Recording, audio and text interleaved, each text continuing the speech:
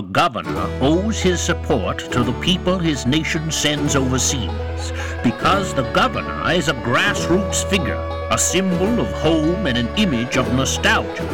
It would be unthinkable of him to cast doubt on his commander-in-chief's motives or fault the cause that sends our men into history's most brutal and frustrating combat. Governor Tom McCall. Generals gathered in their masses, just like witches at black masses. The evil minds that plot destruction, sorcerer of death construction. Welcome to another installment of Kick-Ass Oregon History, a survey created by the geeked out history folks at orhistory.com. We profile only the most badass, captivating Oregon stories. It's all Oregon sex, drugs, rock and roll, and earth-shattering, devastating destruction. Basically, the good stuff. Kick-Ass Oregon History is a presentation of orhistory.com and is supported by listeners like you. If you'd like to support the podcast, visit orhistory.com and click Donate. Why should they go out to fight? They leave that up to the poor, yeah. March 22nd, 2013 would have been Oregon Governor Tom McCall's 100th birthday. And we at Kick-Ass Oregon History are excited to celebrate the legacy of a man who truly helped to define the state of Oregon. Many other historical organizations are planning commemorations, but as you have come to expect from Kick-Ass Oregon History, we try to present the story in our own distinctive way. Fucking distinctive way. So rather than focus on the same three topics that everyone else is going to tell you about in this McCallian orgy, we want to present some dissimilar but true stories that you might not hear over the next few weeks. The other Tom McCall. We bring something a little different. We spice it up. We're the Cholula on your morning eggs, or the three-way your girlfriend's BFF finally convinced you to partake in one drunken game night last week.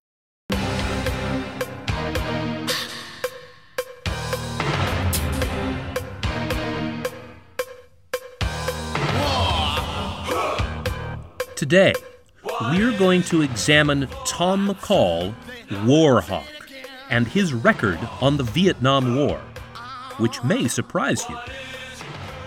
From a relatively young age, Citizen Tom McCall wanted to be Governor Tom McCall. He was driven, and aside from a huge scoop of vanity with an extra-large sprinkle of ego, he wanted to serve the state of Oregon for all the right reasons. McCall realized that a military record, indeed a combat record, was a necessary pedigree to achieve such an office in his era. While a reporter at KGW, McCall has been attributed at telling his boss, "If I don't have an armed service record, I'll never have any hope to be the governor of Oregon." So, in September 1944, at the age of 31, entirely motivated by political ambition and not a sense of patriotism or preserving freedom or any such amorphous beliefs, Tom McCall joined the United States Navy.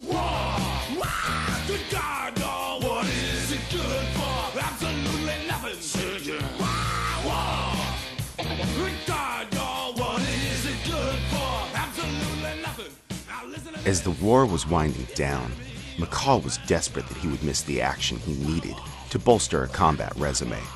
In March of 1945, he finally got his wish when his ship, the St. Louis, took part in Task Force 58, and they participated in the bombardment of the Japanese island of Okinawa. The ship sat offshore for 2 months and fired over 26,000 rounds at Japanese positions. McCall refined his reporting skills while at sea and served his country as a news correspondent.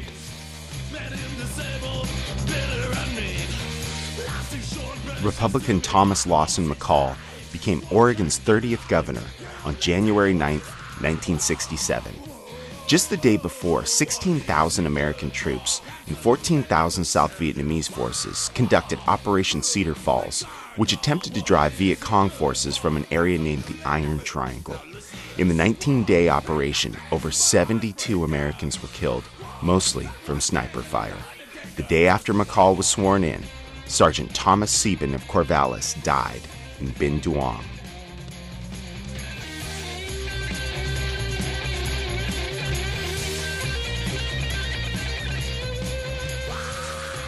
This same year, 1967, would see the number of United States troops in Vietnam surpass the 500,000 mark, making his mark on what would become a major policy point in his administration. McCall went to the trouble of distancing himself from what he called the doves and those against the war. McCall was well aware that his constituents in the Beaver State did not all share his hawkish views on Indochina, but he hoped to change that impression. In March of 1967, McCall attended a governor's briefing on the war by President Johnson. McCall offered Johnson his personal support. He also told Johnson that Oregon was back on track with the war effort. On March 20th, Privates Michael Lawson of Medford and David Roberts of Portland were both killed in Binh Dinh. McCall's strong stance on the war may have alienated some of his supporters, and his advisors feared that there would be ramifications to his hawkish tendencies. They advised the governor to duck the issue, but McCall steadfastly refused. "I'm not going to duck it," he said. Private Larry Foster of Salem was killed in Bin Long that day. James Lowry, Port Orford. Carl. And of course, many of his constituents were not for the war in Southeast Asia. And as many of them were dirty fucking hippies, they were quite vocal about it, of course. While a staunch supporter of First Amendment rights, surely due to his deep background in broadcast reporting, Governor Tom McCall also felt that peace demonstrations were as responsible as President Johnson, maybe even more so, for the escalation of the Vietnam War. McCall said, "Peace marches prolong and even intensify the bloodshed in Vietnam. It is the demonstrators, not the Johnson administration, who escalate towards genocide." At the July 1967 Oregon State American Legion Convention, our beloved governor said, "It is strange indeed and disillusioning to hear their efforts to save mankind described by fellow Americans as colonialism or imperialism. What a lost, swirling world it would be without the firm hand of America, without America's dedication to coming to the rescue whenever civilization is threatened with aggression." Sheridan. Walter Anderson, Wedderburn. Remember, dear ass kicker, this was the governor who hosted a state-funded pot party called Vortex One to get protesters off the streets of Portland. Myrtle Point. Now, Tom McCall walked the walk. You see, he voyaged to South Vietnam as an official observer of a 22-member commission in that country's September 1967 election. While there, he visited Army, Air Force, and Marine positions and chatted with Oregonian servicemen whenever he could. Now, the record seems to indicate that McCall was not much of a fan of the physical space of Vietnam. He's been quoted as saying, "Vietnam is the worst place in the world, except for the communist world." He also called the South Vietnamese "These little people." We hope this comment was due to the contrast with his staggering height and the height of the average Southeast Asian, but we just aren't sure. But the September 1967 trip to Vietnam seemed to be instrumental in strengthening his resolve toward the conflict. Once he returned, McCall expressed nothing but optimism for the war effort. "I found our military progress better than I thought, and the future is much brighter than I would have thought. Another 20 months like this, and you could well be on your way to victory." Klamath Falls. Robert William Eagleson, Eddyville. Marine Johnson Johnny Macau of Medford died in September 1967 in Quang Tri, just 10 days after he arrived in Vietnam.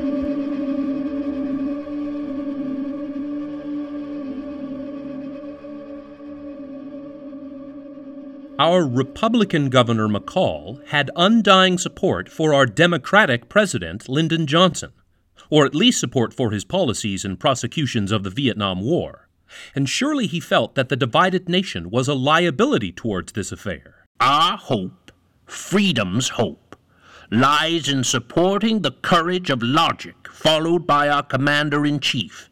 Certainly it possesses frustration and sometimes even numb despair.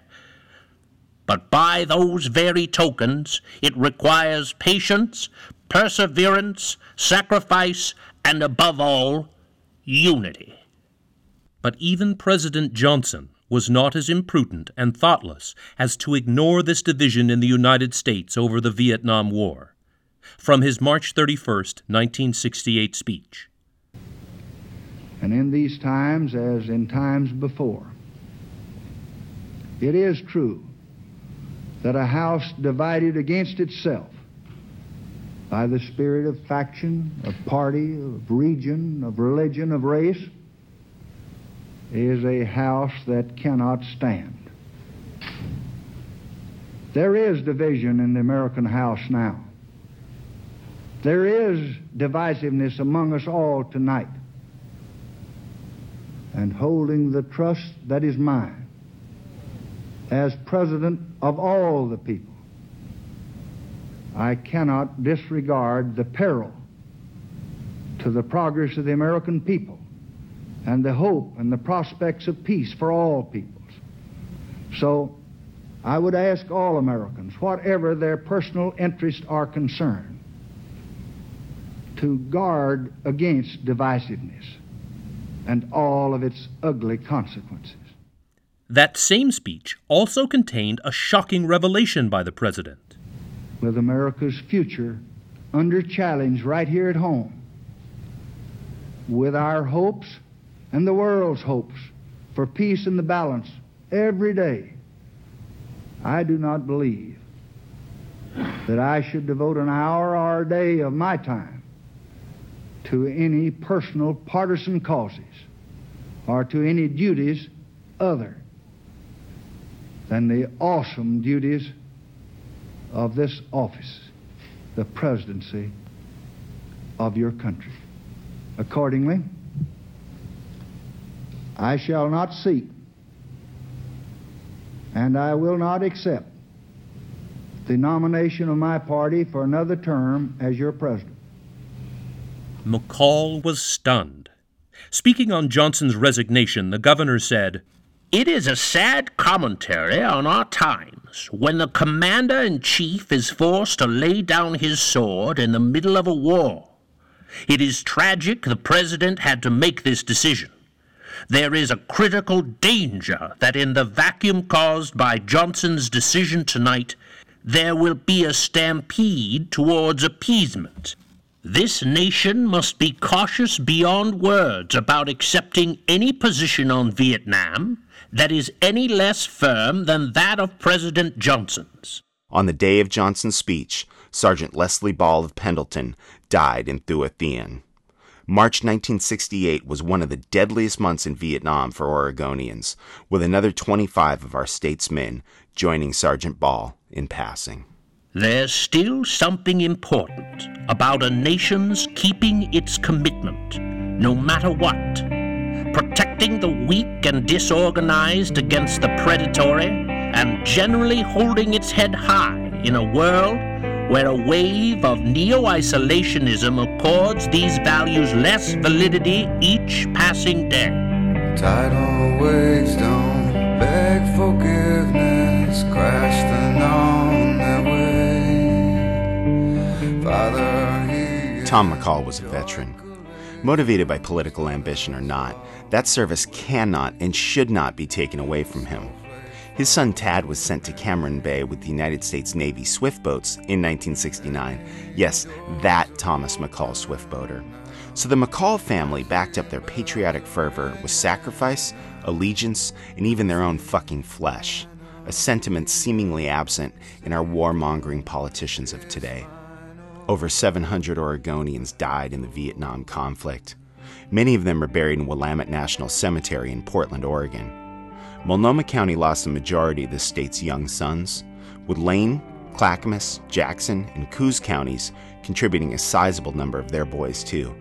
In fact, almost all of Oregon's counties contributed young men's lives to the conflict, with Gilliam and Morrow counties being the only ones to not lose men, unscathed by the war in that sense alone.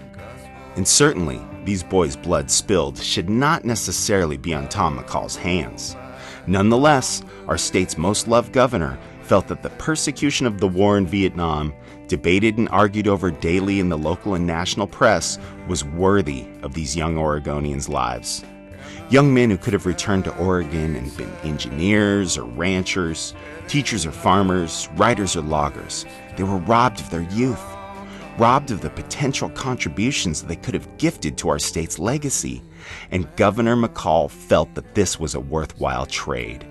So as we remember Tom McCall's 100th birthday, yes, let us remember the bottle bill and the beach bill and his wonderful forward-thinking ideas on land use. But let us not forget these many Oregonian men that died in Southeast Asia, for they should be part of his legacy as well.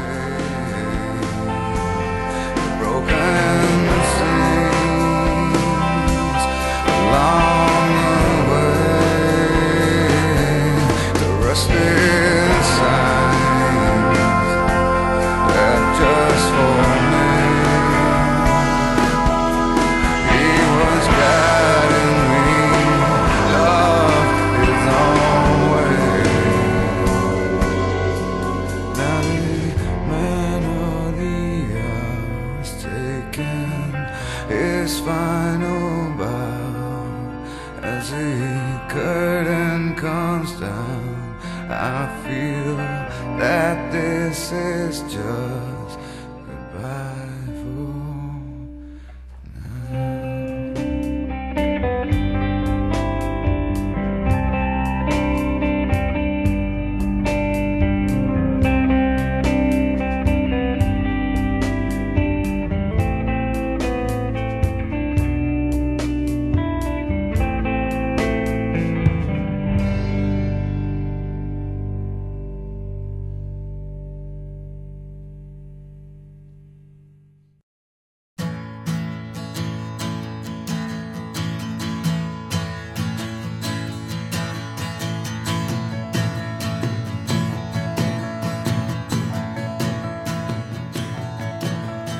Thank you for listening, Ass Kicker, and be on the lookout for future podcasts by our crew. We hope that you agree that this episode featured some kick-ass Oregon history. Today's podcast was brought to you by orhistory.com. It was written, recorded, edited, and produced by Doug Kank Crispin and Andy Lindberg. Citations are available on request. Check out our website at orhistory.com. There, you can subscribe to the podcast and have it delivered through RSS directly to your device. You can sign up for our exciting Oregon history events, pick up Oregon history merchandise, get a list of songs featured in each podcast, receive extra insights into podcast topics, and read of our adventures as Oregon's rock and roll historians. You can also support the podcast. Go to orhistory.com and click Donate. Follow us on Twitter at Oregon_history. You can also like us on the Facebook. The email address is OregonHistorian@gmail.com. Watch the miles flying by. Just watch the miles flying by. You are not my typewriter. She could be my demon moving forward through flaming doors. You have to lose. You have to learn how to die. If you want, Hey, you're going to want to join us on March 23rd, 2013 at 8 p.m. Kick-Ass Oregon History is proud to partner with the Jack London Bar to present Tom McCall's 100th birthday, the Party Party. Please join resident historian Doug Kank Crispin and Nestucca Spit Press historian Matt Love as they give you the straight shit on Tom McCall's Oregon legacy. Drink specials, a costume party, a film viewing, live music, great prizes, and the premiere of Know Your City's Tom McCall comic by Sarah Merck and Daniel Duffer. The first 25 people in the door get a free comic. This is the kick-ass Tom McCall birthday party that you are going to want to be at. So join us March 23rd, 2013 at 8 p.m. at the Jack London Bar. Just don't get too close to Mr. Kent Crispin. His wave of neo-isolationism accords these values less validity with each passing day. You stay historic, Oregon, and kick ass.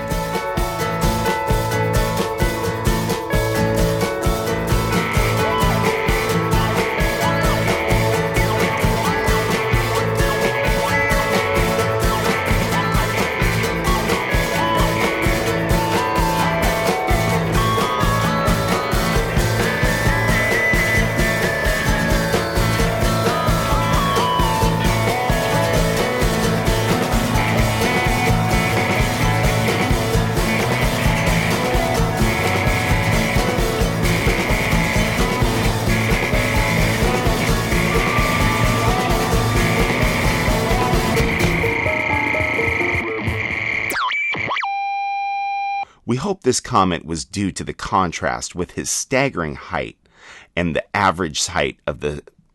Fuck you, Andy. You made me fuck that one up.